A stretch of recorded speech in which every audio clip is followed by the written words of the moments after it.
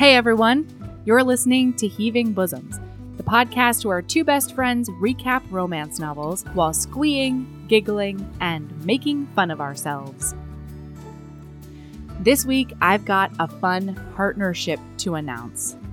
We've partnered with The Ripped Bodice for their April Read Romance Repeat box. This is a monthly subscription box where you get 2 romance novels carefully selected across all subgenres and a gift from a small maker. You can prepay for a discount, or you can pay monthly and pause or cancel anytime. So here's the exciting part. If you sign up with the code HEAVING, you can get an exclusive Heaving Bosoms keychain. You cannot get this anywhere else. If you're already a subscriber and you want the keychain, email hello@therippedbodicela.com and tell them you'd like a keychain included in your April box.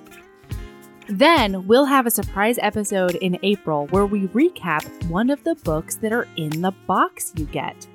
So go to readromancerepeat.com and get the April box with the code HEAVING. Then you'll be able to read along with us and get that exclusive keychain. All of these details are going to be in the show notes. You have to order by April 1st, so don't delay. And now we've got part 1 of The Roommate by Rosie Danan. It started as a casual hiatus read, and we loved it so much we had to bring it to you. Here we go.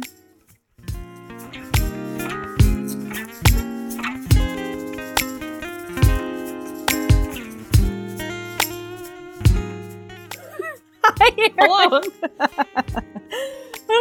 Hello. We're using a new thing and it gives us a countdown. So we had to kind of like freeze our smiles and laughter for like 5 seconds. Well, no, it was weird though, because I'm used to hitting the record on the other program and then being mid sentence or whatever, and my hand comes down and the whole thing happens. And this time I had the opportunity to get situated. Yeah, it was strange. We were frozen in time. Boy.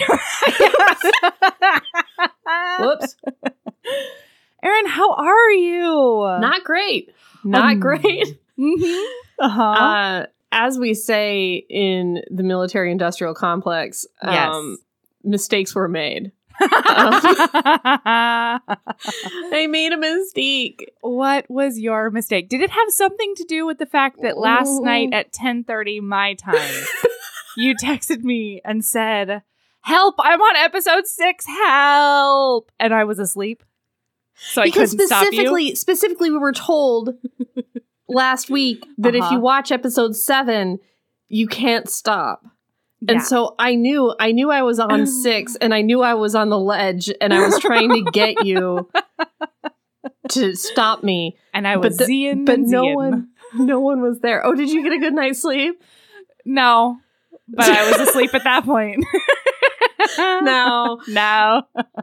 So, yeah. And then what was the next text that was sent? It said something like, "Oh fuck, I'm at 10. Oh no, I'm not." No, I said no. You Erin, came back. You texted me back at 3 a.m. my time, which is what, 7Z's your time? 7Z's, yeah. And I was like, "Oh no, I'm so sorry. I was sleeping." I'm expecting to get 0 response. When did you expect me to text you back?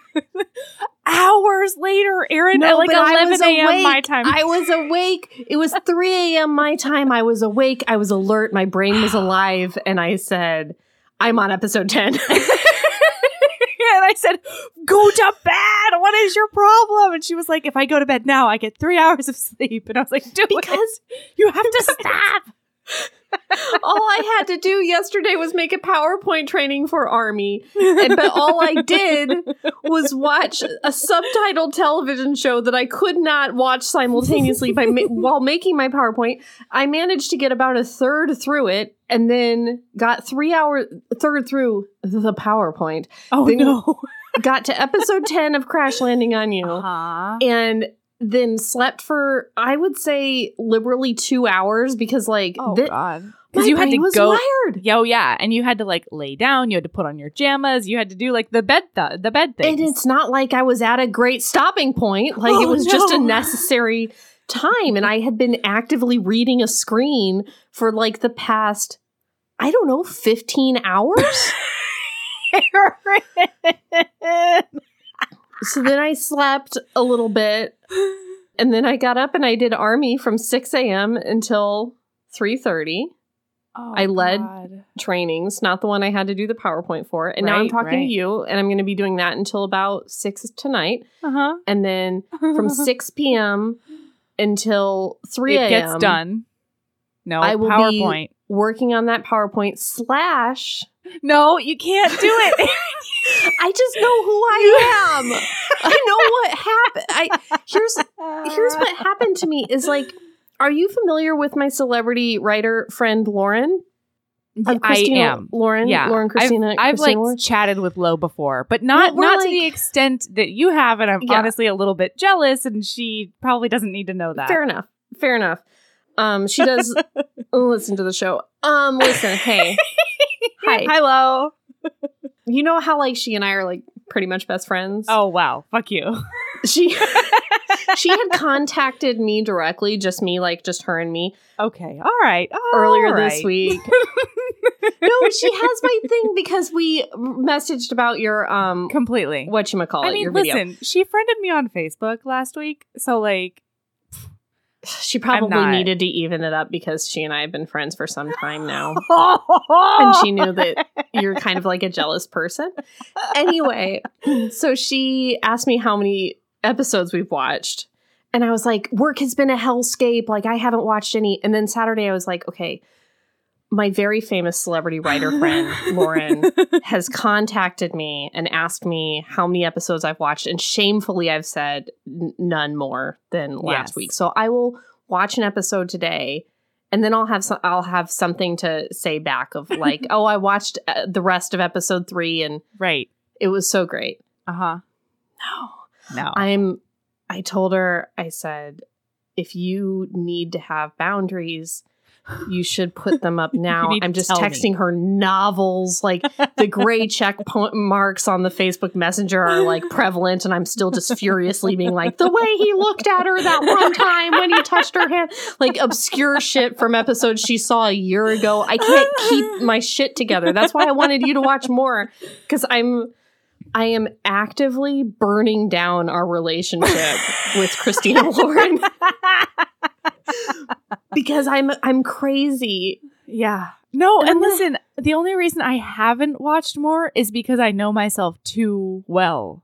Like, I knew that I wouldn't edit the episode. I knew that I wouldn't reread the book we had to read this week. I knew that I wouldn't wash or feed people that live in my home. Like, I knew that it wouldn't have happened. And so I had to be like, Melody, you need to get your work done. And then I didn't get any of the work done. Mhm. And so I Yeah, couldn't it's fine. watch the show. Stronger than my self-awareness is my need to have a celebrity friend. And then what happened was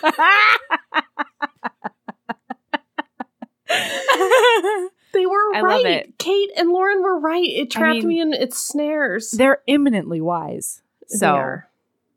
you really Look at should your mama known. bird mug. Uh-huh. My mama bird mug.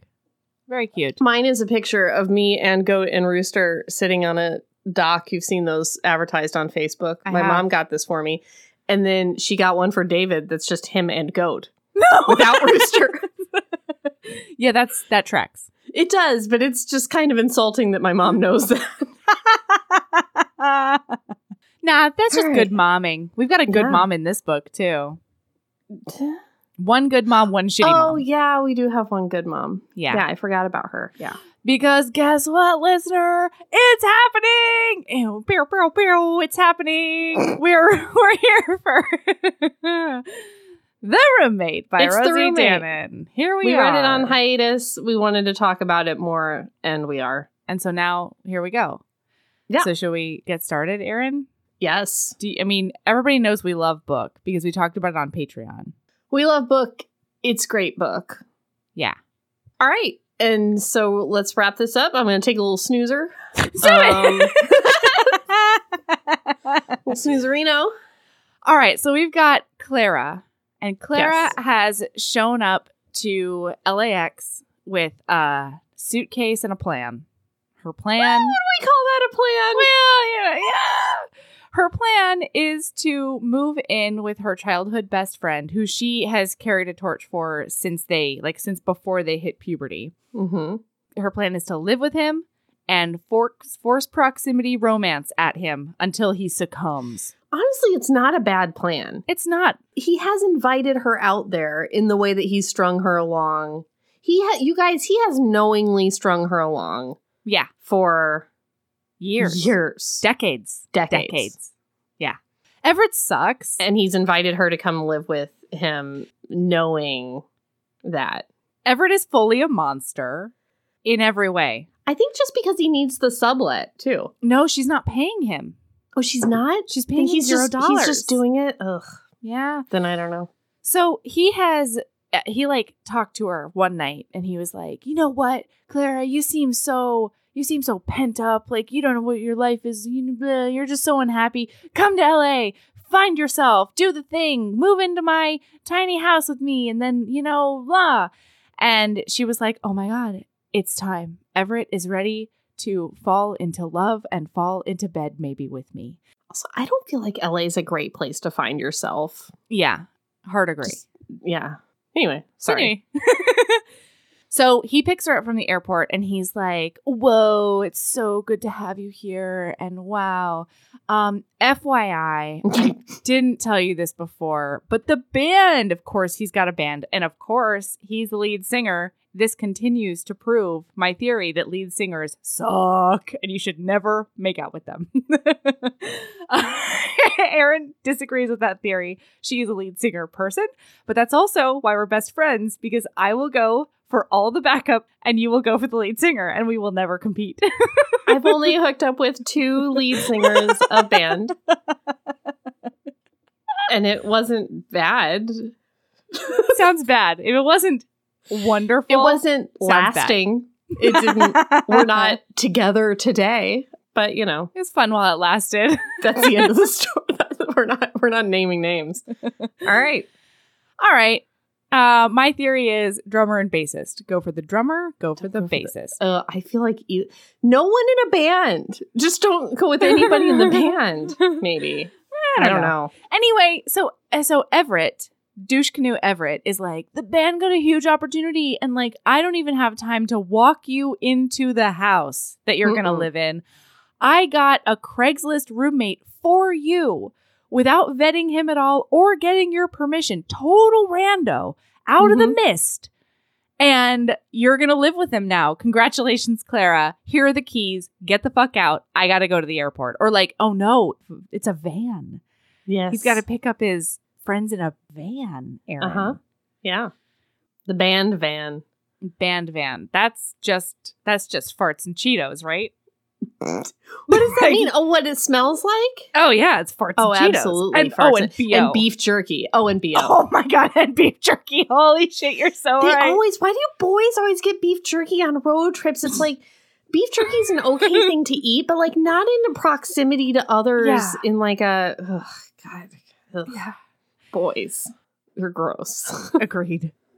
So she walks into this house and she says something hilarious. And now I can't remember what it is. But she says something like... God, that was great. Stop it. No, she says something like, fuck me sideways or if this always happens to me or, something. Uh-huh. She's expressing her disappointment. And then her roommate comes out of another room not wearing a shirt at all and maybe eating ice cream or something. Listen, this might be Melody fanfic. I don't know. Oh, she says, so this is how it feels to be well and truly fucked. And from behind her, a voice says, I get that a lot. Because you guys, he's a porn person. He's a porn star. Man. And he's not wearing a shirt and he's very hot. And she's got this physical reaction to him. She gets goosebumps. She gets goose sperms, Erin? I said goosebumps, like goosebumps, like the meme goosebumps. She gets goose sperms all over her body. Just swimming all up and down her skin. And then she's talking about how he's super magnetic and she's just, immediately attracted. Right. She says, like, he's not particularly, like, drop dead gorgeous or classically handsome, but there is this magnetism to him that she just can't get her head around. And he says adorable things like, "You're wearing all black. Are you here to rob me?" And he's so cute. So in this first conversation, he gets her to tell him like everything. She's immediately like, "I had this plan with Everett. I've been in love with him forever." Because she just sees something in like the genuine nature and like earnestness of his face that like she can tell him anything. It's very sweet. And really she also like starts laying down rules of like, listen, we're not going to be naked around here. She's got like a checklist. She's got to go through like all of the appliances and check them. And the water pressure. Yeah. She's got like checklists and rules, a lot of ground rules. And he's already like, yeah, I'm not going to follow any of your rules. She wants to create a cleaning schedule. Yes. She says you have to wear a minimum of 3 pieces of clothing. And he says, "Does each sock count?" Right. It's so good. It's very good. And then after she tells him like the whole thing about Everett, she looks at him and she says, because he's like, "Are you about to toss your cookies?" And she says, "Perhaps you could say something reassuring." And it says, after a few seconds, he blew out a breath. "Your body destroys and replaces all of its cells every 7 years." And she's like, "I don't understand." And he's like, "You're going to be a whole new person. This is going to be brand new." Okay. It's going to be fine. Oh, it's really nice. And then by the end of it, he's like, "Let's go grocery shopping. You don't drive. I have a car, and like the milk is off or something. I don't know. There's no food." Imagine like when it got to like the she doesn't drive thing, like the whole Everett leaving her there became so much more worse. Like, oh yeah, how is she gonna live in LA without it's not like living in Baltimore and not being able to drive, or New York. It's LA. Right. Yeah. Everything is 100 miles away. Right. And there's no public transit to get there. Yeah. Anyway. Oh, no. No, I'm sorry. They don't go grocery shopping. Okay. She's unpacking in her room. Yes. And she has done a crazy. I'm going to say it out loud. She's done a crazy. She hasn't packed a lot of like necessities, but she has packed an entire suitcase full of mementos that she's kept from Everett and her friendship over their entire lifetime. Clara. Because she's going to like surprise him with. She's going to force him to do like walks down like, memories lane. Hey, oh my God, I just found these like photos of us. Yeah. Like, do you remember when you like dropped this pencil in 3rd grade and I picked it up? I have the pencil. Like that kind of thing is mostly what she's packed. Is this where she sees him like, she sees him with like glasses on at some point in this encounter? Oh. Yeah. He has to go get his glasses because he has to. Oh, because the night before she drafted like 3 pages worth of rules and cleaning schedules. Yes. And so she presents those to him. Right. He also makes her coffee, except she finds out a little bit later that he made himself coffee and then he realized he can't drink it without cream and they don't have any cream. And so he needed to give somebody his coffee. I love him. I love him so much. Okay. So then by the end of this, he's like, "Let's go grocery shopping. We got to get some more cream so that I can have coffee in this lifetime." Right. Oh, yeah. Sorry. I found the passage. It says Clara bit the inside of her cheek. Josh packed a powerful punch of allure to begin with, but her inner nerd started panting at the sight of him with readers. Ooh, that is an emotion I understand. Yeah, I understand that when they put on the down glasses. To my bones. Oh, yeah.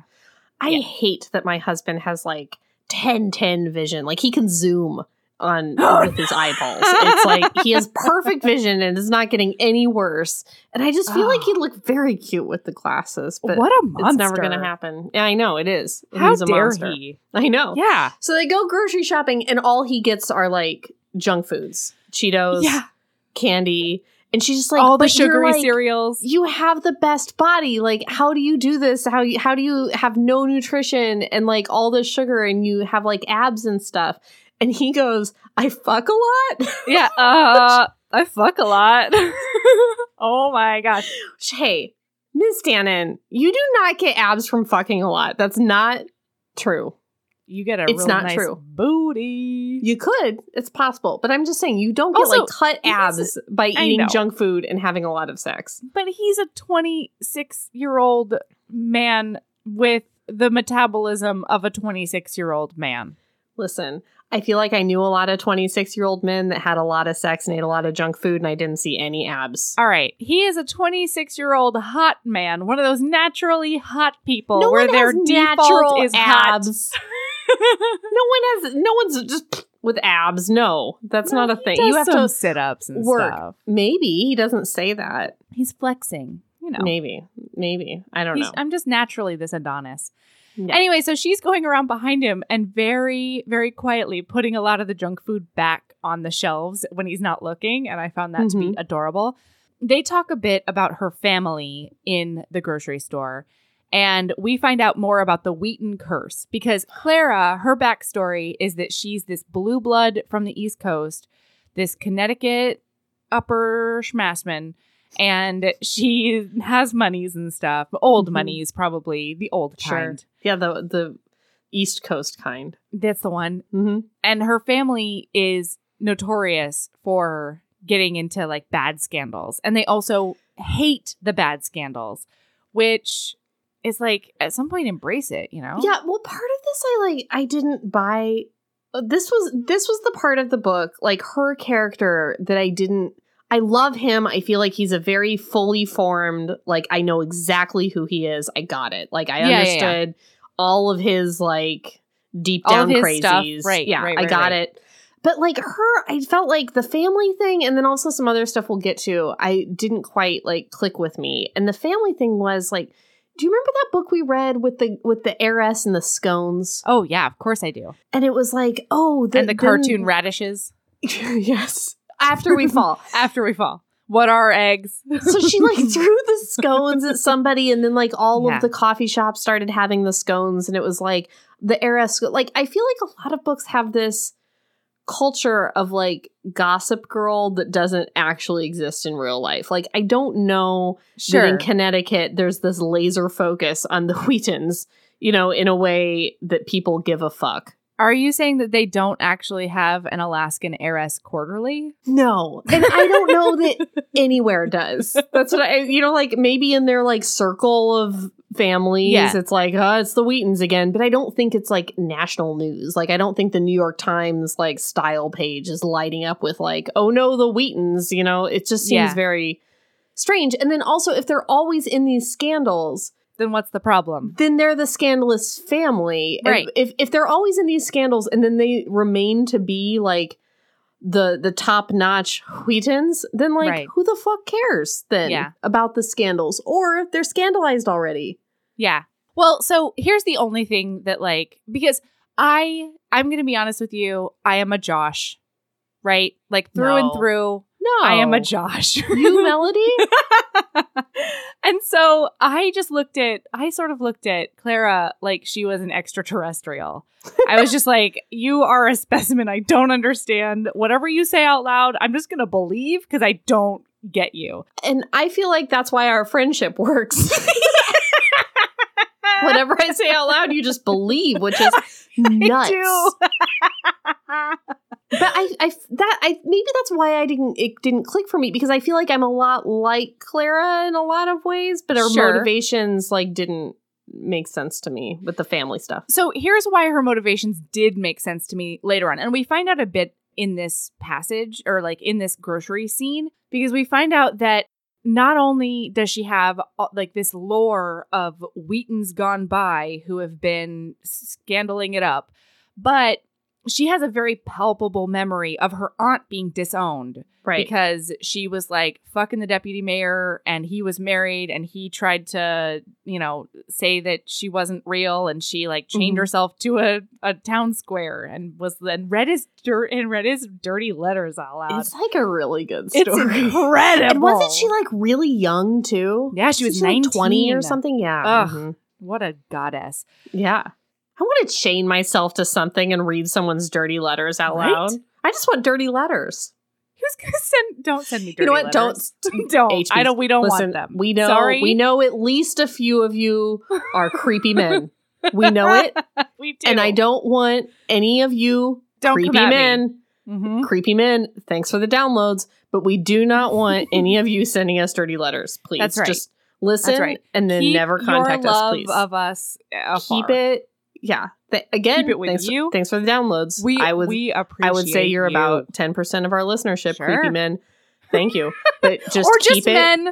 We also know that like just nice men. Oh, just nice men is a good, maybe 5% more. But 10% of you we know are creepy. So just lock it up. Yeah. Keep your shit together. Uh-huh. Don't send me a dirty letter because I said that. That's Please. right. Thank That's you. right. That was not an invitation. We're just It was making that not. clear. It was not. That's right. All right. They're not listening to this part. They go to the middle. They probably do. Yeah. Mhm. They're like banter. I don't want to hear Banter. I don't want to hear their thoughts and dreams. Get to the Jesus. part where they describe the sex scene in detail. Yeah. Oh, hey, HBs. I don't know if you've heard, but we have a Patreon. For as little as $5 a month, you get over 150 bonus episodes, most of which include Aaron, videos of regular episodes, author hangouts, and so much more. Do you want to hear Aaron and I recap every single episode of Crash Landing on You? What about a little film called Psycho Stripper? Do you want more recaps of ridiculous Thanksgiving and other holiday books and movies?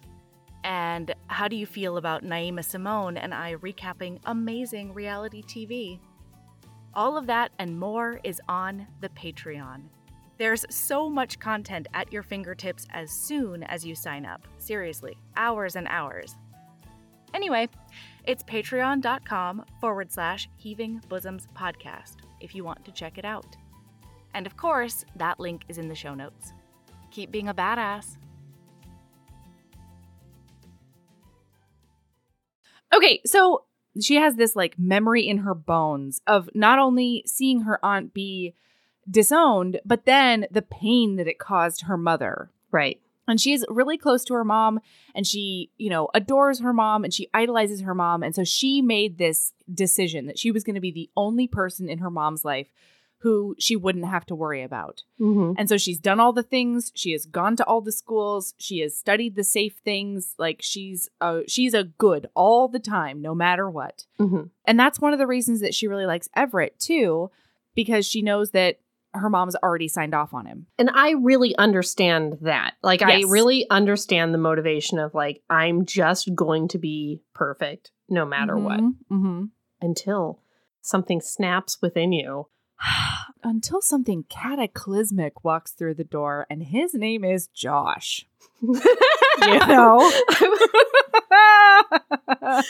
I was going to say his name is Crash Landing on You. Also, what do we do? What do we do with his perfect face? Okay. Oh boy. So her aunt Jill, the one that this happened to, or did this, depending on how you look at it, Happened to. Well, she did a thing. I am a Josh. Okay, happened I'm to. sorry. Whatever.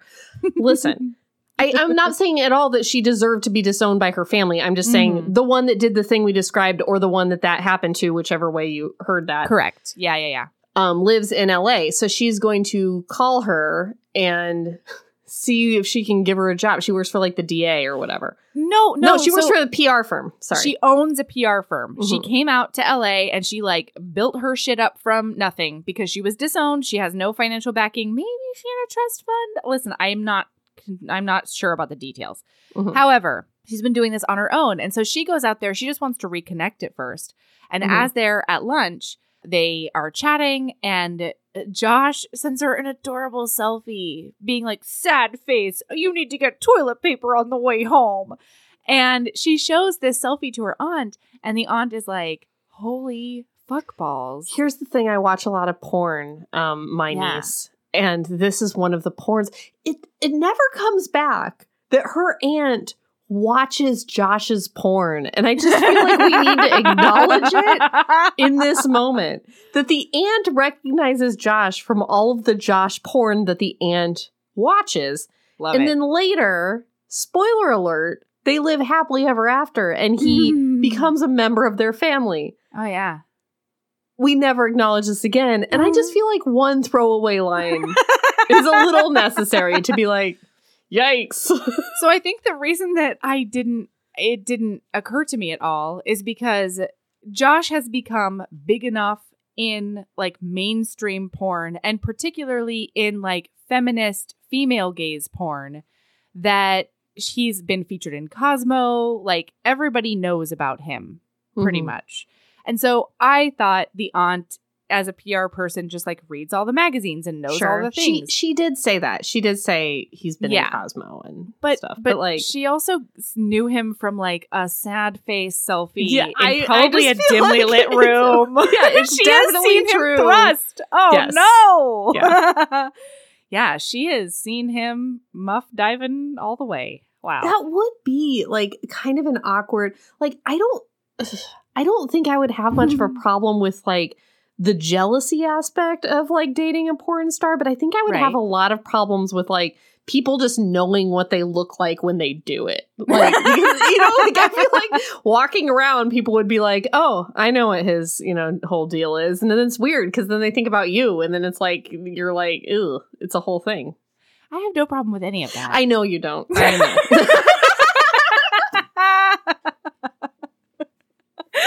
Not a single. The look on your face was like, and that's why it's even better. I don't understand. Don't get it. All right. Maybe you can explain to me in melody terms. I No, guess not. The more I explain it to you, the more you're going to be like, and then? All right. Could we get a Coliseum involved somehow? Is there a stage? Is there a trial in which we have to fuck to save someone's life in front of millions of people? That's just bucket list stuff, really. Things the podcast has given us. All right, so then Josh has a shoot, and we like see him on set. Doesn't Jill give her an opportunity to work at her firm at this meeting? No. Oh, okay. All right, cool. So we see him on a set after a shoot. He talks to his ex-girlfriend, Naomi. Oh, also, he moved into this sublet because he's just broken up. Naomi just broke up with him and kicked him out. They've been like sort of quasi together for 2 years on and off and bleh.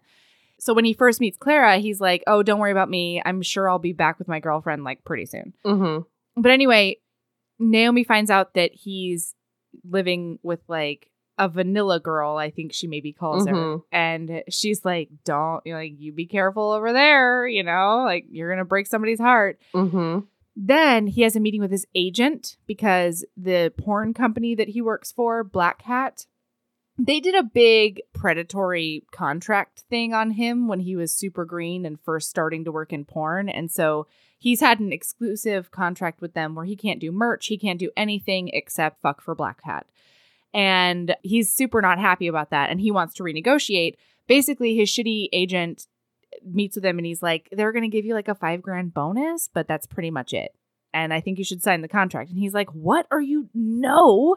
I've done all of my films that I need to do for my contract. I can just ride out the rest of my contract not working and they still have to pay me. So like they can rework this or like I'm gone. Mm-hmm. And he leaves. But this is also where we find out that he has a fear of ketchup. Does have that fear of ketchup. Yeah. Yes. Very cute. Oh, we also find out that he just like this magnetism of his, he can just like pick up anybody left, right, and center. And we find out that like a couple of weeks ago, the waitress that's serving him right now, they like went out to the alley and boned back there. And he does not remember the encounter whatsoever. Like, oh no, Josh. Oh no, Josh. Josh. Okay, so Clara is home and she knows that he's going to be out late because of this like meeting with his agent.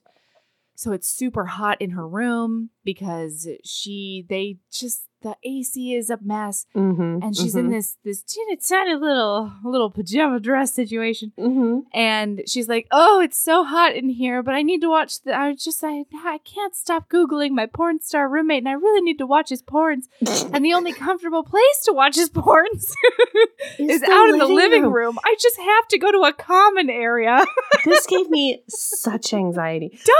I mean, wouldn't you like just sweat it out in that 100-degree room if necessary? There's no headphones.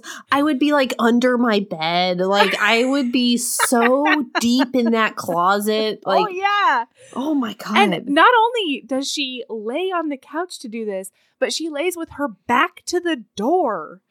So she will have no idea if anyone against comes in. all human instincts, having backs to doors. Yes. Like, no human puts their bed in a way that their head is next to their door. We have instincts, burrowing cave instincts where our heads go away. We need to be able to peep those doors, you know? Peep all entrances. No, not Clara. Not... So she's laying there on her stomach. Her feet are like crossed and stuff. And she's just watching Josh's porn. And he comes in. So now we're in Josh's perspective. And he's like, oh my gosh, look at her ass right now. Like her pajamas are riding up a little bit. And he's like, oh no, my hot roommate is still hot. And now I can see her whole ass almost. And then he hears a grunt. And he hears his grunt. But he has not made a noise. And so he's like, oh shit, she's watching my porn. Oh, because Naomi and he talked and she was like, she's going to find out at some point. And he's like, she is not the kind of girl that watches porn. I promise you. There's no way she's ever going to find out who I am. Which, like, my instinct is to be like, what kind of girls watch porn, Josh? But also, like, this girl is not the kind of girl that would, like... He's right, though, in this very narrow circumstance. Oh, yeah. So he decides to just, like, drop his duffel bag in the entryway. And she, like, jumps off the couch and out of her skin. Like a cat. Oh, yeah. She's like, I wasn't doing anything. There's nothing going on What here. is this? Oh, my. I'm not wet at all. Stop looking at my nipples. Oh, no. Yep. Whoops. And so they have this whole talk. And... he's like, no, that was definitely my porn. I know what I sound like in my porn. I am aware of my own sex noises. Thank you. And she's super mortified. And she basically tries to play that she was appreciating it intellectually. Mm-hmm. Yes. So they go through like all the normal questions, I guess. Like, when did you start? How did you get in it? Yeah. I think it's important to note that the porn that she was watching was with Naomi, was it not? I don't know. I thought it was. If she doesn't during this round, another time when she gets curious, she does. But at some point, she watches a scene with him and his ex-girlfriend, and like Naomi's just like so hot. Oh yeah. Also, she's booked too. Did you know that? Yes. Yeah. And I just feel like that really contributes to Clara's like, oh, this is not who I am. You know, totally. Sort of thing. Because her big hang up throughout the whole thing is Josh would never be interested in me because I'm frumpy and I'm uptight, and he regularly fucks beautiful, glamorous women who are super comfortable with their sexuality, and that's not me. All right, so then he's like, well, if you're appreciating it intellectually, what did you think?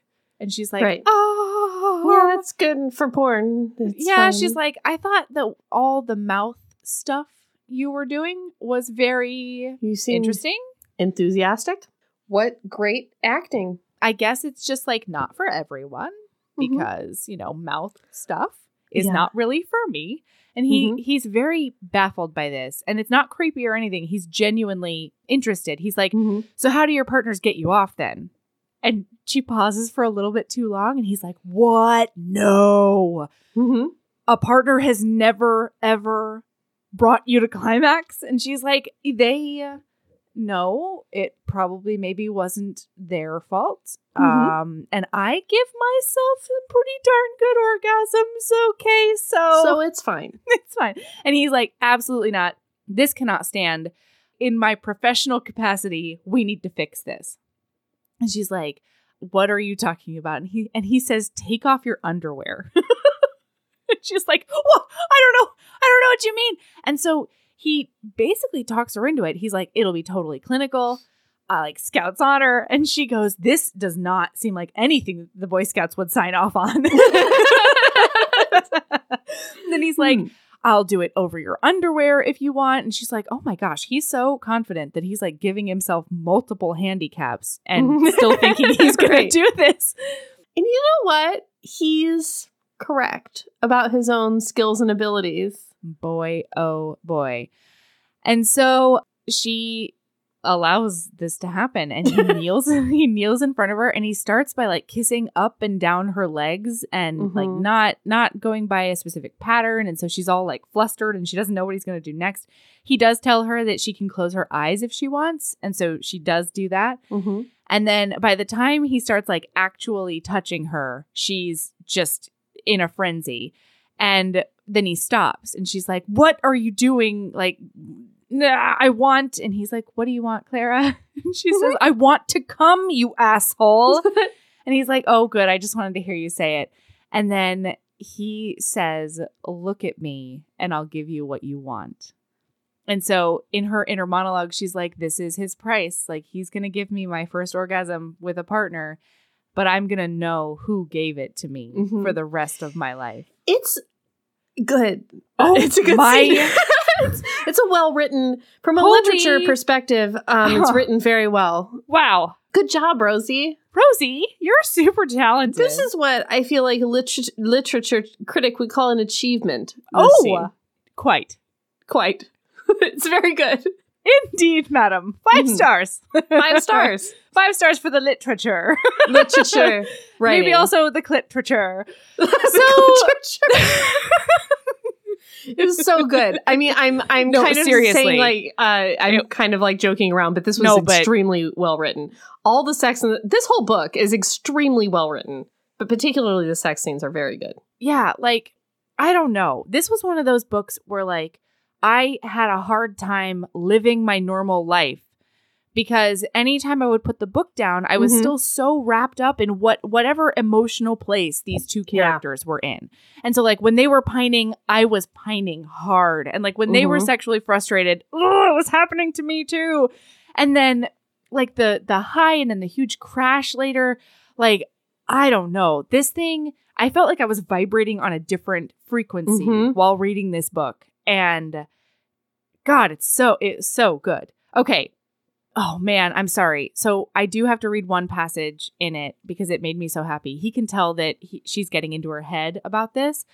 And so he's like, Clara, calm down. We're right here. I'm here with you. And he says, if I can't get you off with my hands, he said, his voice soft and incredibly kind, that's my problem, not yours.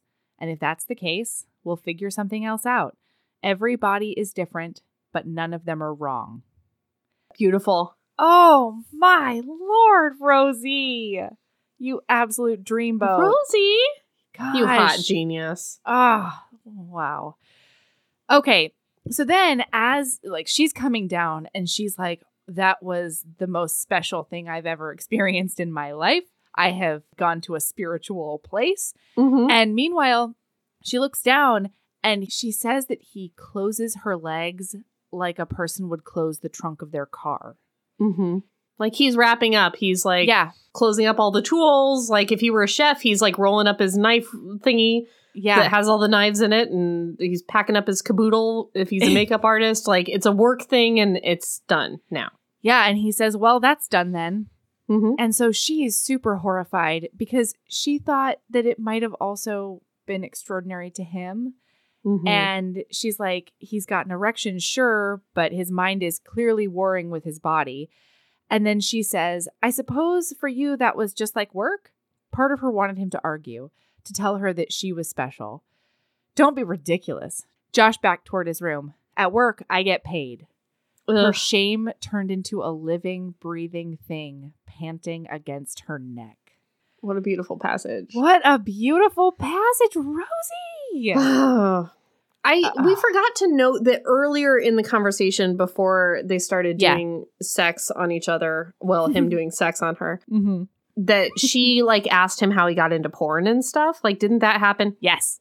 And he basically said that he was like a valet and some guy like caught him going down on this guy's wife in like the backseat of a Maserati. And then that guy was like, if you could keep it going while I watch, like I've got the job for you. And then then he was in porns. Yeah. I just thought that was like, wow, what a Cinderella story. Cool, Josh.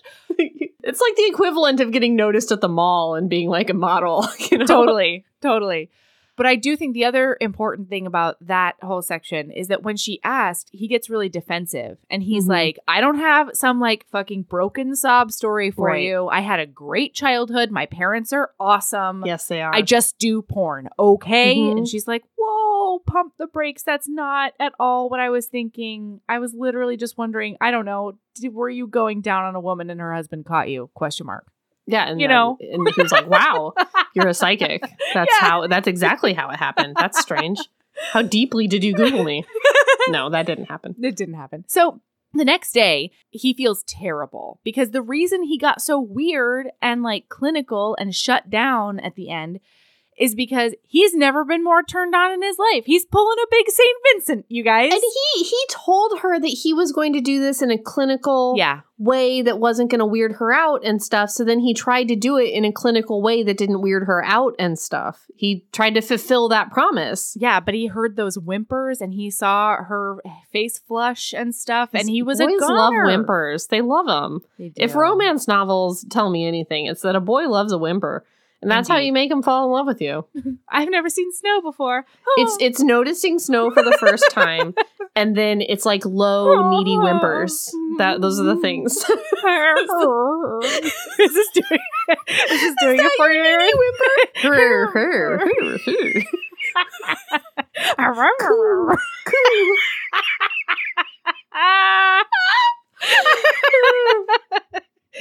Yeah, so he's pulling a big St. Vincent. Was that her first time or was it my first time? And he feels terrible because he didn't want to scare her. And so then he gets up early and he like drives way the fuck across town, maybe into another city, frankly, in LA. It could be anything. To go to this fancy bakery to get her a pastry or to get her like a bunch of pastries. Meanwhile, she's like, because he's thinking, I don't want her to leave. That got weird. I want her to stick around, poor thing. I don't want to scare her away. And meanwhile, she has gotten well and thoroughly scared away. So her bags are packed. She has purchased a plane ticket and she's going out to Jill's place to basically say goodbye before she hoofs it back to New York. And Jill is sort of in between meetings with this DA who is auditioning her to be her PR firm for her campaign for re-election. So while they're like saying goodbye, one of her associates comes in and he's like, the DA's ready. We got to go back in there right now. And she's like, oh, fuck, Clara, why don't you come take notes? And then afterwards we'll like chat about whether or not you're leaving, because I really don't think you're leaving. And so Clara is in there. She's got great instincts. She's doing all the stuff. She's some like, bomb-ass notes. Oh, yeah. And she's like muttering to herself, but she's muttering brilliance. And the DA's like, what did you just say? Headlines? Big case? What? So by the end of the meeting, Jill's like, I'm down a couple of associates anyway. I need you to come work for me. This is a family favor you would be doing for me. And also, like, don't run away. Don't go back with your tail between your legs the first time you hit a bump. Like, try. Because her family was very kind of disapproving of the go to LA plan. So if she goes back right now, it's going to be... I think her mom literally said, like, how dare you, like, you're being so selfish for leaving me or something horrendous. Yeah. So Good it's Lord. like, it would be a big, like, shame if she went back having failed so quickly. Right. So she's like, this sounds like something that you could talk me into. However, I live in LA. You were like, it's at least a 40-minute drive to your office from my house and I don't drive. And Jill's like, well, figure it out, person up, fix it, and then come to work, basically. And she's like, nah. So then she hatches a plan. She is now going to apology cook for Josh. Can I say a thing that Jill says in this meeting? Love that. Love that journey for you, reading this. This paragraph. But she's saying you should give LA another shot. And she says, some fears kill us. They drain us our whole lives. And then we die filled with regret. But this isn't one of those fears. Make a plan. It doesn't have to be now, but you know the only way to get better at driving. Because I didn't realize that was the end of the thing. She was talking specifically about driving because Clara is super afraid of driving, and that's why she can't take the job. That's one of the reasons why. But anyway, I just thought that was so the fears kill us and they drain us of the... It's very, you don't miss 100% of the shots you don't take. Is it? Quote, heaving bosoms. Or is it the opposite one? Oh, yeah, I'm saying it's the opposite. It's like what she would say back to me if I said that. Right? There are several things in here where it's just like wisdom gets dropped on you. From the no bodies are bad, like none of them are wrong, they're just different. Like there's a lot of them in here where Rosie's just helping us be better people. I feel like this book is a lot about fears getting in the way of dreams. Most definitely. All right. So she goes back. She's going to make pancakes. And in her true neurotic fashion, she doesn't make one batch, but rather she experiments with about 5. Yeah. She's apparently covered in flour. It's a whole thing. So Josh comes out and he's sleepy and mussed because he's been taking a nap or something so Love it charming. When they're sleepy. I know. Aren't boys so great when they're sleepy? Love a sleepy boy. I've had this conversation before, though, I think. I don't know. As it's coming out, I feel like I've said my admiration for a sleepy boy before. I mean, love a sleepy boy. Yeah. It's charming. Yeah, it's real cute.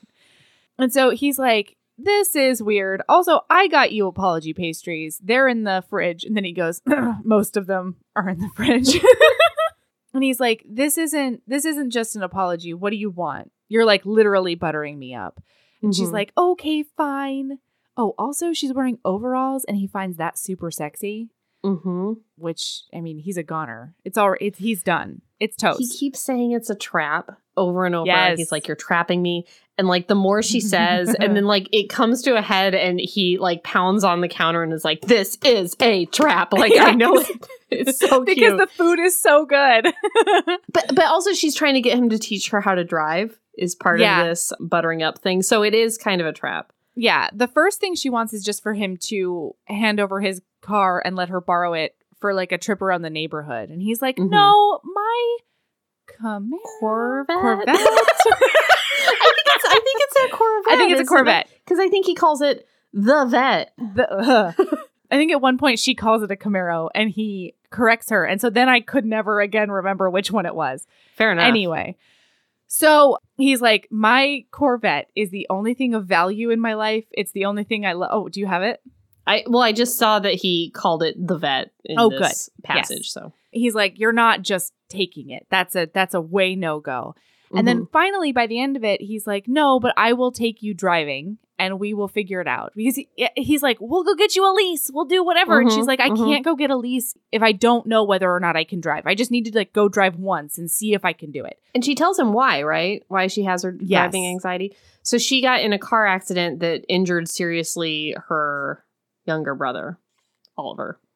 Yeah. And now she gets panic attacks when she drives because of that. Because it was her fault. Yeah, I mean, injured not seriously. Oh, I thought he got like, he was in the hospital and stuff. Sure, he had like a bruised collarbone, but like, he didn't break any bones. It wasn't. No, I'm not saying like he's not like in a wheelchair or something. Yeah. But it was bad enough that she was like, oh my God, I could have killed my brother. Totally.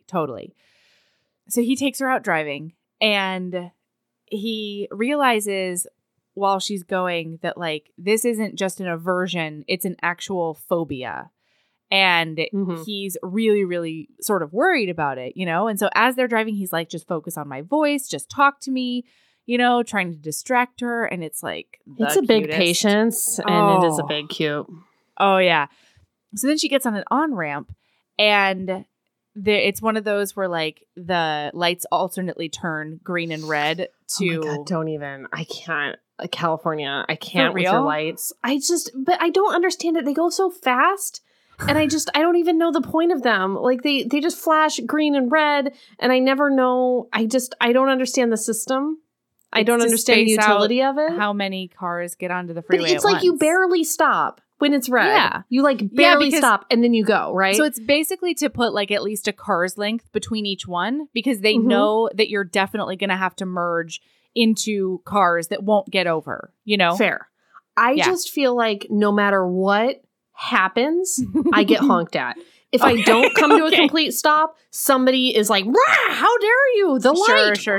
The light." You know, and if I stop and then go, somebody's like, "Rah, rah, rah." Like, don't you drive in California? And so I just don't know how it's supposed to be. I want to do the right thing. I want to be an aggressive driver. That's how you have to do the driving. But then some people are like, I don't like getting honked at is the problem. And I think you just have to be cool with that. You do. I don't like it. I want to do it right and have everybody be happy about it. It's never going to happen. So she gets there and stops. And Josh is like, you gotta go or you gotta pull over. Like something has to happen. And she's like, and then finally he goes, all right, we can stay here and I'll just talk about having my mouth and hands all over here. And she's like, gas, vroom, vroom, onto the freeway. And he's like fist bumping and pounding the ceiling and like cheering her on. And it's so cute. But then he does notice that she's like white knuckling and really uncomfortable and has not gotten less scared. And so he directs her to his old high school. Hot. And they stop there. And then they have this whole talk because he sort of tells her about where his career is at right now and at a standstill with Black Hat. And then she's like, well, if you like, and then they talk about how he was in high school. And he's like, I was a fuck up, but like I found out early where my talents lied. I found out about squirting in that dugout. And like I went down on this girl over here. And she's like, Josh, focus. But he also talks about how he feels like he's a disappointment to his parents and stuff. Ugh, it's so good. And it's like almost twilight. And so the way that the sun is hitting her hair and overalls and stuff, he just finds utterly enchanting.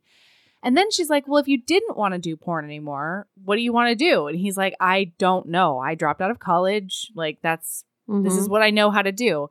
So they start going through it. And it's really cool because from like the very beginning, there's no condescension from Clara. And that's something that Josh really appreciates because she's just like, no, you have to have other things. And he's like, I guess I could be a pizza driver. And she's like, all right, well. He's like, I can do the shit out of your taxes. I'm really good at taxes. But I don't want to. Really good at taxes. Oh, yeah. Josh is a whiz. But he doesn't want to go back to school. And then he finally comes to it and he's like, I've been around production for so long. I could do a produce, I could do a direct, probably. And then narrate. We haven't gotten there yet. Oh, we haven't gotten there. Sorry. Yeah. But she's very much like, you can do whatever you want because you're totally capable and awesome and talented. And he's like, wow, I really want to hold your hand and stuff. That's puts weird. His hand kind of like on her bare knee. Oh, yeah. She's wearing like a skirt maybe or something. I don't know. I just know it's skin to skin. They must overalls. be shorty boys. So he puts his hand on her knee and it's just kind of like, it's not sexual. It's just kind of like familiar. And she puts her hand on he thinks she's going to push him away, but she just puts her hand on his and like holds it for a sec. I love a handhold. I just love a good handhold. Yeah. Like a friendly just handhold. Like a sweet one. Yeah, just like a familiar one, like a supportive one. I love it. Oh yeah, and he thinks she's so pretty. And this is when he starts thinking like she's too good to even consider me ever. Like she's so far out of my league. I can't even see that high. And meanwhile, she's been thinking that she's like rigid and frumpy and she'll never be able to grab his attention. And it's almost like her confidence in him makes him think she's too good for him. Yeah. It's like, it's so strange because it's like she's telling him he can do anything he wants and no one has ever told him he can do anything he wants. And the idea of having like ambitions outside of this narrow thing that he's been doing for so long, this one thing he thinks he's good at, just kind of like paralyzes his brain into like gridlock. And then I think it's because she makes him feel that way that he's like, she's too good for me. Yeah, like she's so great, Oh, it's so beautiful. Because he feels so unworthy, which is just patently ridiculous. It's ridiculous. He's so hot. He's tall. He's so great. You're tall. You can do anything you want, Josh. As Kate Claiborne would say, you're a tall man. You're tall. Okay? You're fine. You're a tall man. You'll get it. Hey, HBs. I started an Etsy store. Did you know? Right now, it's full of all the St. Vincent items you need. Because St. Vincent is thoughtful and cozy all year round. We've got a book sleeve to keep your books, planners, e-readers, or really anything else safe when you're on the go. The inside is fuzzy, and they feel so incredibly lush in your hands. I went round and round with the manufacturers to make sure I had just the right thickness. Those feature art of St. Vincent and Evie during their carriage adventure that was painted by the amazing Mayara Faraz on one side, and then I created a St. Vincent Would Always wreath on the other side that has a bunch of little Easter egg items in it. There's a St. Vincent Would Always warm brick enamel pin. It's like, if you know, you know. I designed a special edition Marriage of Convenience candle that is specific to Devil in Winter, with the help of HB Jen at Post Pouring Company. It combines dark amber for St. Vincent and rosewood for Evie, and it smells so delicious. It's hard to even wrap my brain around. So if you want to treat yourself or be the St. Vincent you want to see in the world by getting a care package for a friend, check out our Etsy store. The link is in the show notes. All right. So now, it's another day, and she has brought home a ton of paperwork from the PR firm, and it's scattered all about the living room.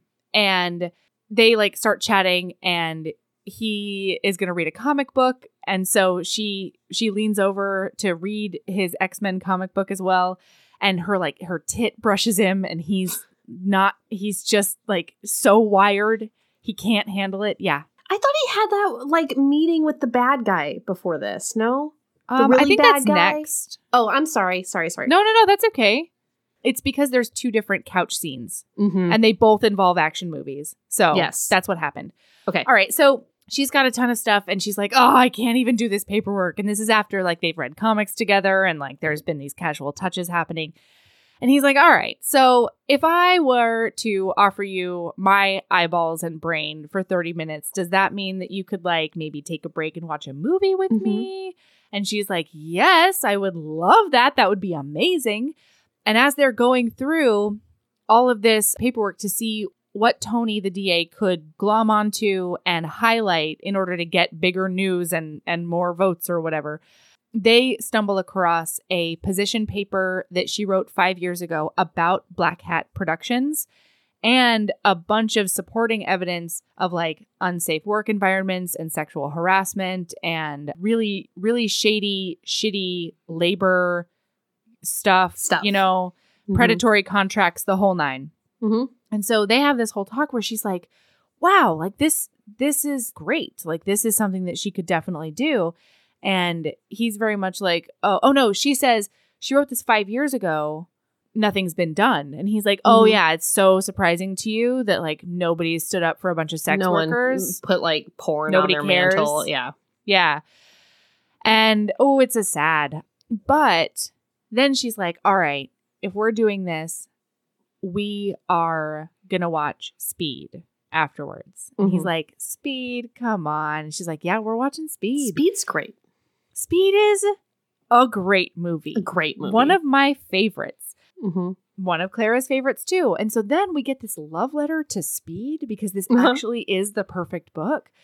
And she's saying about how, Keanu is the underdog everyman. And he's very much nah, he just makes your vagina dance. And she's like, how dare you besmirch Keanu's talents and say that it's just about my vagina.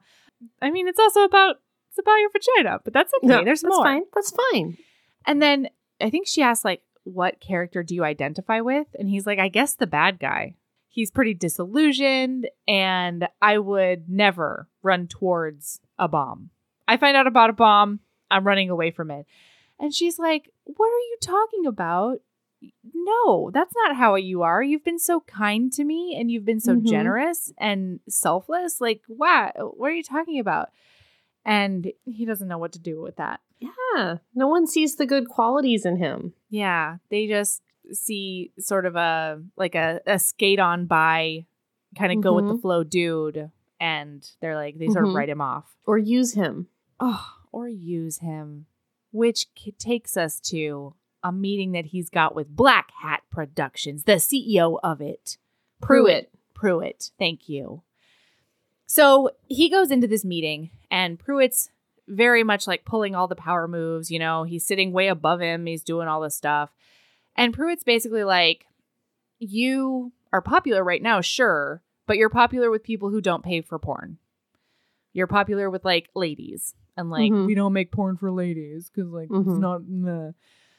And so he's telling Josh that he will give him like $1 bazillion, 6 figures minimum, if he decides to go into their hardcore division. And in this book, by hardcore, he means like not just like straight up porn, but like niche porn. So like the BDSM stuff and all of that. And Josh, this is something that I didn't love about this book. I thought about it and I'm okay with it, but I would love to hear you why. first. Yeah. I don't have like a problem with it, but it rubbed me the wrong way quite a bit that the way it's presented from Josh's inner monologue is like, unless you're doing just straight up vanilla porn, you're degrading women and taking advantage of them and all of that stuff, as if it felt just on the verge of kink shaming, you know? And I guess I didn't have a huge problem with it because he was thinking of it in the context of Black Hat, I think. Yes. Yeah. Okay. That's what I was going to say, is like Black Hat is already kind of not treating their, I was going to say employees, but they've got to be contractors. Talent. Yeah. Their talent in a way that is safe and gives them agency and gives them space to have control over their own bodies and their own paychecks. And I feel that it is much scarier. It's elevated, certainly. Quote unquote hardcore environment where you've got restraints and you've got pain involved and that kind of stuff. Sure. To coerce somebody into doing something they don't want to do, or pay them not what they're worth, and, you know, end up in a traumatizing experience. Sure. I also feel like Josh has gotten famous at this point for doing kind of like a vanilla female gaze sort of thing. I also felt from Josh that it wasn't his thing. Like it wasn't his lane. And so he felt uncomfortable doing it. Yeah. Like that's not what as a personal choice toward naturally. Yeah. Like in his off-camera life. Right. Like it wasn't his brand as also like that's true. He had cultivated a brand that this was outside of. I also felt that makes sense. Yeah. It just, there were sections of it. I get that it. Made I thought me about it a lot. Yeah. And I think it comes down to this. This is why I ultimately like don't love it about this book, because Pruitt says, I'll give you $1 bazillion.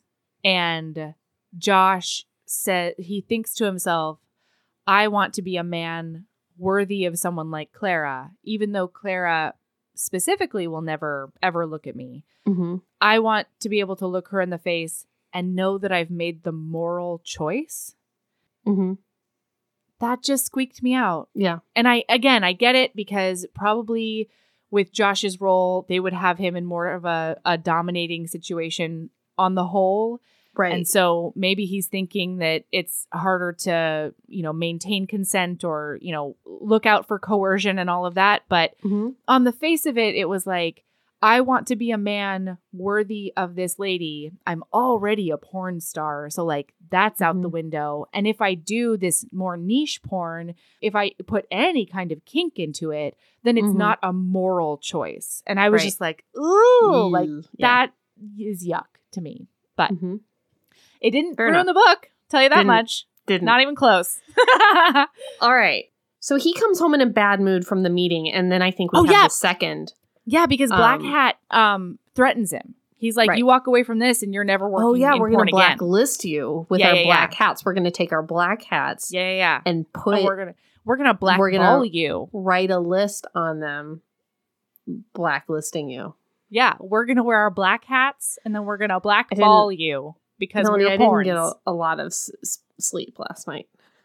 Well, I think that I can tell because you're not understanding my blackball joke. I got it. I understood it. They're balling. I got it. I understood it. I was just so ashamed that my joke was so bad. I couldn't even bring myself to understand yours. Fair. I'm sorry.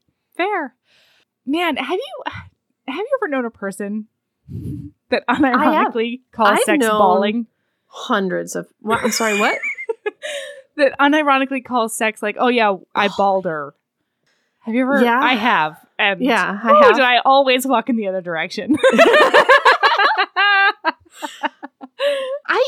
The person I knew that called sex balling, I think unironically, also like kind of never talked about sex in an unironic way. So it's hard to tell. You know what I mean? Like, I don't know. So they always talked about sex. Like in a joke way. Yeah. But I also don't think if they ever wanted to talk about it in a real way, they would have had different words.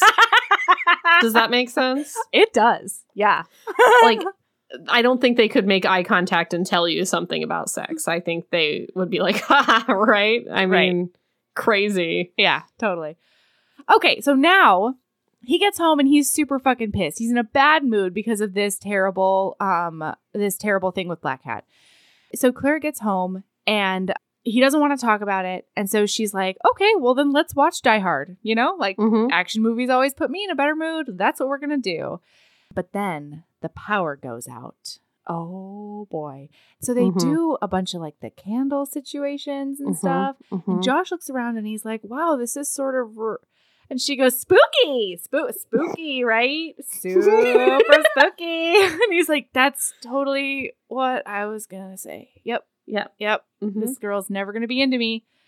So then he makes popcorn and he does tell her about the meeting at this point. And she's like, how dare they? Blah, blah, blah. He tells her that he's just going to write out his contract like his original plan. And this is where we find out that they have rights to everything except his narration. Right. And Clara is like light bulb above her brain. She's like, then let's do a project where you do narration and you use all of the skills that you've found to help women have better orgasms with their partners. Like, this is an incredible idea. You can get all your porn friends and we can do it like a sex ed situation that's also porn-ish. And he really doesn't. He's like, I can't take your money. Like, you can't be in the investor because we're friends. And she goes, we're friends? It's really cute. Yeah. But then he says we would need somebody who's not afraid of Black Cat's threat. And he thinks he knows the perfect person. She knows that he's talking about Naomi. And it says she knows this will likely like get them back together, essentially. And she knows that if she agrees to this, she's giving him a ticket out of her life, Erin. Oh. All right. So then they go bowling? Yeah, Josh chooses a bowling alley to have this like casual business meeting. You know, though, the more I thought about it, the more I was like, bowling is kind of good though, because you have a built-in out of every conversation you're in for bowling. Fair. If you want to get to know somebody, bowling is a bad idea because you have to keep getting up to bowl and you can never have like a full conversation with a person. So it's kind of, if you know it's going to be awkward to bring two people together, I think bowling's great because you only get a good 45 seconds, you know? Yeah, here's my issue. I never know when my competitive streak is going to show up. Oh. And so I could show up to this bowling event super clear on the mission, totally practiced, and then all of a sudden I would just like need to win and I would become this feral basket case who's like heckling people and shouting and stuff. And like, that's not,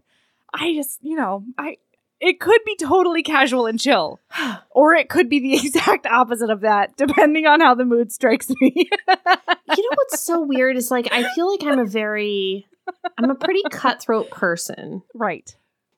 I'm not. You're not even gonna like, no, nothing like that. No. You're not even gonna try. No, you know you. I know you. Everyone knows you. Fine. But I'm not competitive. That doesn't mean you're not all. Sweet. You're incredibly sweet and you're incredibly thoughtful. But like, if shit needs to get done, Erin's gonna do it. I'll tell you to your face. Oh, yeah. But like at a game, if we're having a game night or we're going bowling or it's like charades or something, I become a shell of myself. Like I can't, I don't want to compete. I don't want to have anything to do with this. I hate charades gives me the most anxiety, or like Whoa. password or anything like that, where Yeah, you have to yeah, stand in front of the room and do like celebrity, that Celebrity. game. Oh God. Because I have this horrifying, I just feel like I'm going to embarrass myself. And so I just have to take myself completely out of the competitive. See, that's You really funny. don't miss 100% of the shots you don't take. So bowling, to me, whenever I go bowling, I'm annoyed by the bowling. I'm like, oh God, I've got to go do the bowling part now. Yeah. I just want the cheese fries Sure. and the peoples. See, and it's funny. I really applaud you for having the foresight to be like, I'm going to embarrass myself. Let me take steps to mitigate that. Mm-hmm. I, on the other hand, will show up and like just all rational thoughts leave my brain, and like I leave my body, and I am just this like competitive, horrifying monster. Nice though, and funny still, still jokey or whatever, but I can't stop shouting a lot of times. Like it's not always great. And I do have those, oh God, I made a fool of myself thoughts, but it's way after, alone in my bed. Yeah. Where I'm reliving the whole thing. Uh-huh. Mm-hmm. And I wonder, so if I like take a personality test or something and it asks me if I'm competitive, or somebody asks me if I'm competitive, I always say hyper no, like strong no. Which is weird because you are. I think I've been thinking about this like a lot lately, and I think that I'm so competitive I can't even try in a social group, in a social setting. That's smart, Erin. If I even try, but like, you know what I'm saying? Like, I think it's a full 360 to make me now no longer competitive. No, I actually have, like I said, it's one or the other, because I have those nights too where I'm like, nope, I'm cool. I am deciding that this is a non-issue. I don't care if you're cheating because I'm not trying to win, right? So that I don't murder everyone. Yeah. Remember that time we did romance trivia and I shouted the whole time? Remember that time that we did trivia and I almost made enemies out of romance celebrities? Like, I almost made straight up enemies, screaming the words, say anything. Are you kidding me? Say anything, over and over into a speakerphone. I said say anything. I said say anything. I said it. Oh God. No, I think it's a music video for like a song. That, say anything. We're doing movies. It's not further. We don't mean the song. We had been pushed to our limits at that point, though. I started real chill. I started real chill limit too. I did. Yeah. I did. You know what? I think that McLean energy kind of rubbed off on me. Like, I feel like we all kind of fueled each other's like. I think we were all the same, and then it just became combustible. Just like a very innocent woman being like, no, I think it's a music video for In Your Eyes. Is it that song? Like, I lost my mind. Yeah. And on video in front of all everyone of romance. Yeah. HBs laughing their asses off watching me, and I'm not self-aware enough to just stop. Or remember that I'm on video in front of Romancelandia. Oh man, we're just gems. What a two of couple us. Hot dummies. Do we wait? I haven't thought about this in a week. Do we have friends still? Wait a minute. Are we still friends with everyone? We're completely friends. We've been texting this week. Do we're the Wicked fine. Wallflowers still talk to us? Oh no. No, we're fine. We're great. Okay, good. I made sure. All right. You checked. Yes, because I laid there at night that night being like, I did too. I was like, I seriously ruined shout the podcast? Jésus Christ Reputation in romance is and over. over again. Because I was such a horrible bitch to everyone on my team. It's fine. All right. It was fine. I didn't want to win. That's not why I was there. I was there to make friends. Same. We had so many, but the problem was we had friends there already, you know? And so once people have seen me, it's hard not to show them again. Really. Yeah. Yeah. All right. Okay. Where were we? I don't know. I think we should wrap it up soon, though, because we're at an hour. We're at the bowling alley. Yes. Yeah, we're okay, at the we'll bowling wrap it up alley. right now. Okay. So basically, at this bowling alley, she gets to know Naomi a little bit. And Naomi says that she will take this risk and do this if Clara is involved with everything. She has to be there for casting. She has to be there for mission statements. She has to be there for filming. She has to be there because Naomi is so fucking smart. And she's like, I'm looking at this as a business decision. We're not making this for people like me and Josh. We are making this for you, Clara. So you need to be the litmus test of like what's too much, what's not enough, what needs more explanation. You have to be there. Mm-hmm. And Josh is like, Clara, you do not have to do this. You don't. We'll find someone else. And she grits her teeth and she goes, there is no one else. Mm-hmm. And she tosses out her hand and they shake and it's gonna happen. So they're in business. Porn company. Porn sex ed company. Woo! Everybody's gonna have better orgasms. It's gonna be great. All right, Erin, do you have a lady love? I do. I might struggle to explain it. Love it. High concept lady love. Ooh, Are you ready? I'm ready. I feel like everybody's doing bad right now. But I feel like the same kind of anxiety when we entered quarantine and we entered the pandemic is starting to come back in reverse. Because now things are starting to open up and now it's anxiety about like vaccine and when you're going to get it and who has it and is my workplace open and how much should I be doing? Can I go on my vacation? Should I cancel this? Like those sorts of things, which was the same thing that we were experiencing at the beginning of the pandemic of like, because I feel like there was a good stretch in the middle there where we knew what was up. Yeah. It's closed. You can't go anywhere. No vaccine. We're waiting. And now it's like that uncertainty thing and everybody's on edge. And I think a lot of people are doing things that are maybe self-destructive or destructive of people around them and lashing out or, just doing things that you like immediately regret. Yeah. Don't cry. I'm not talking about you, Melody. I know you're not talking about me. If you're ascribing this to something you've done or said, it's not you. I'm not.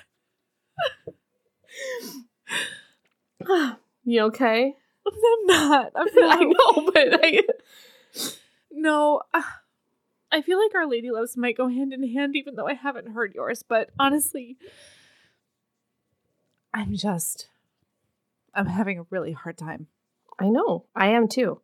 I think a lot of people are. And like you said, I've been mostly good. Mm-hmm.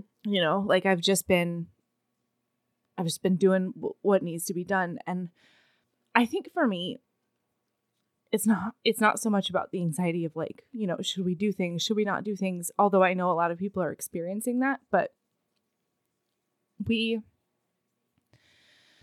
have been so serious about the pandemic that it's like the 1-year anniversary of me really being outside my house. Hardly at all, like Michael's been doing all the errands so that only one of us has exposure. And it's been so cold that I can't even go on walks. And I don't know what I'm even complaining about because we've been so fucking lucky. I think it's the fatigue and just the feeling that, I don't know. I think that's part of it. Kids. And having been doing this for a year and then seeing others maybe go take vacations or, whatever it is that you've canceled. And, like there's a lot of like weirdness, I think, between people and a lot of jealousy and a lot of fatigue and a lot of exhaustion and, judgment and, whatever it is. Like we've canceled 3 trips and I have friends that have canceled no trips. Right. And it just kind of like, I'm not mad at them, I guess, right. But it just kind of like, it's just, you feel resentful and you feel bad, Yeah. But my lady love was going to be the rehab concept. Please tell me everything now that I've actually sobbed on the podcast. What I'm bringing out is some great rehab wisdom, which was kind of like taken by Frozen 2, weirdly. But the concept of the next right thing, of like, Oh, if you do something that, but like weirdly, she sang a song about the next right thing in relation to grief, which I don't really understand. But the next right thing as like a rehab concept is like, sometimes you do something that is not a good thing. Maybe you've lashed out at somebody. Maybe you've been wrong. Maybe you've lied. Maybe you've done something that is not good. And maybe it's to somebody else. Maybe it's to yourself. Maybe you did a self-destructive thing, which is where it comes in rehab. And the voice in your head is going to tell you to double down and entrench yourself in that position and say you were right to do the thing, or the thing is already ruined, so you may as well do more of it. I'm talking about like, you know, just eating horribly, or, you know, not doing the things you need to do to take care of yourself or to take care of others. And you're just like, well, fuck it. The day is gone. I may as well just let it go downhill. But what you have to do is you have to take a breath and you have to do the next right thing. And that is usually not entrenching yourself in the position, making it worse, saying worse things, doubling down, beating yourself up over it, doing more self-destructive things, because why not at this point? Right. Just take that breath and think about what is the next right thing, and then try to do it. And it's gonna suck. It's gonna take a lot more energy, and it's gonna take a lot more, you know, emotional work to do the next right thing instead of the next wrong thing, but it's gonna pay off in the end. Yeah. Wow, that's really good. Yeah. Good lady love, Erin. What's yours, like suckers or something?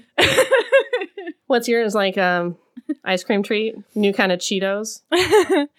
No, mine was going to be telling listener something that I need to hear and something that I've not been good about lately. And that's just like being kind to yourself. Mm-hmm. Because like you said, a lot of people are feeling the same way. And there is so much uncertainty right now, like surrounding the vaccine and like, you know, how to do all of this safely, and school and keeping your family safe while still being sane, or, you know, whatever it is. If you know that you're doing the best that you can, then that's what you can do. Mm-hmm. And do the next right thing and be kind to yourself. Mm-hmm. Yep. That's it. So, wow. Hi, everyone. Hello. Love yourself as much as you. We're on social media. Did we be funny? Yeah. We're on social media. We're on Facebook. We have an Instagram, Heaving Bosoms. We have a Twitter, Heaving_Bosoms. We have a Patreon, Heaving Bosoms Podcast. We're doing the Crash Landing on You series that we kicked off with Lauren and Kate last week. That's really making me happy, if I'm being honest. Ooh, honestly, it's becoming it's a double-edged sword, or a snake eating its own ass, as you would say. What else do we have? We have merch. If you go on our website, heavingbosoms.com, you can find the merch. You can find the Heaving Bosoms Reading Embrace. Believe it or not, it's still March. There's only been 3 months of this year, and you can still get on the Embrace. And what else do we have? You're just thinking about that snake just nomming on its own ass, huh?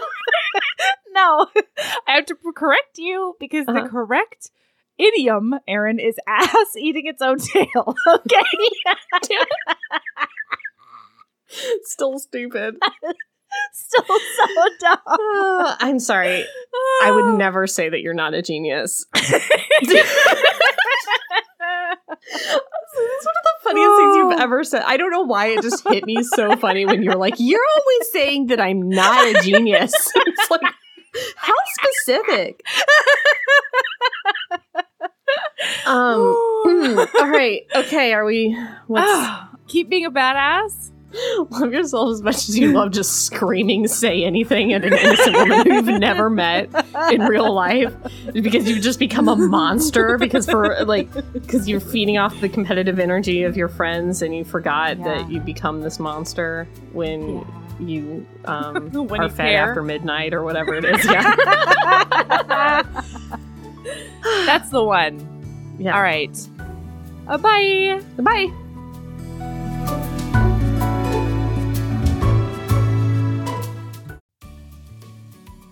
Hey, you. Yes, listener, you. Are you loving the show? If so, please leave a rating and review in your podcast app. The 90 seconds you take to say something nice not only helps new people find the show, but it makes me super smile over at HBHQ. Also, I've had a few people ask, and the answer is yes. We are still doing the 5-star bribe. If you leave us a review with 5 stars, then we'll do whatever book you want. We're real deep into the list, though, so it might be a while. Lilas! Okay, back to the show.